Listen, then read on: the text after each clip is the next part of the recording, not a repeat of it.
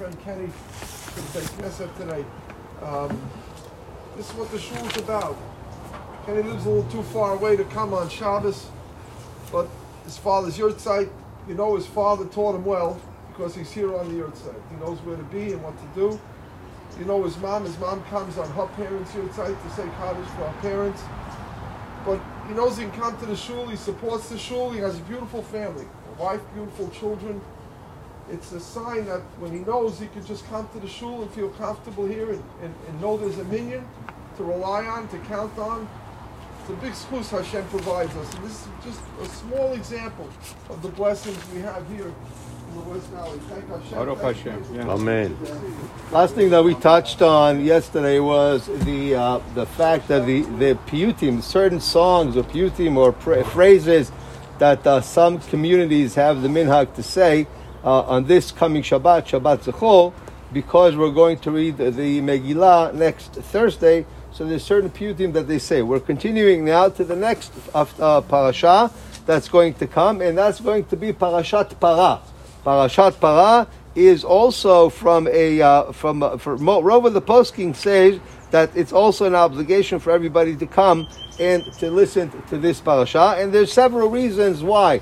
Because first of all, the parah, the red heifer, really is to purify us, and we know that on Passover, if somebody was defiled, to memet, or just gave birth, or somebody who touched whatever it was, they cannot eat from the Korban Pesach. They would have to wait for the Pesach Sheni.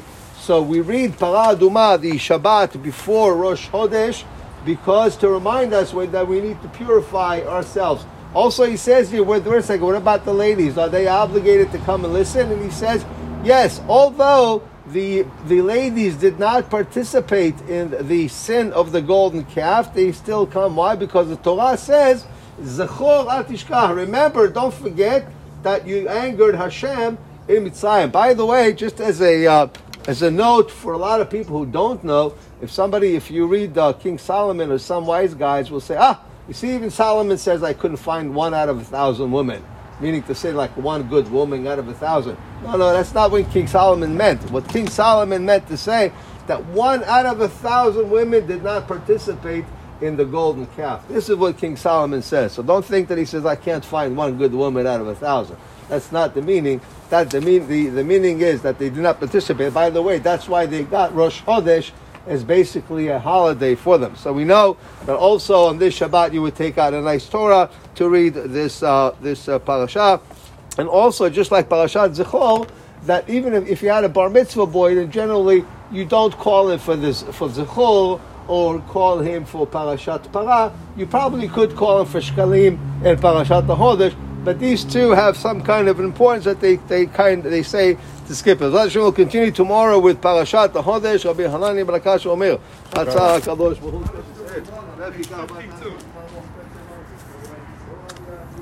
Yigadal,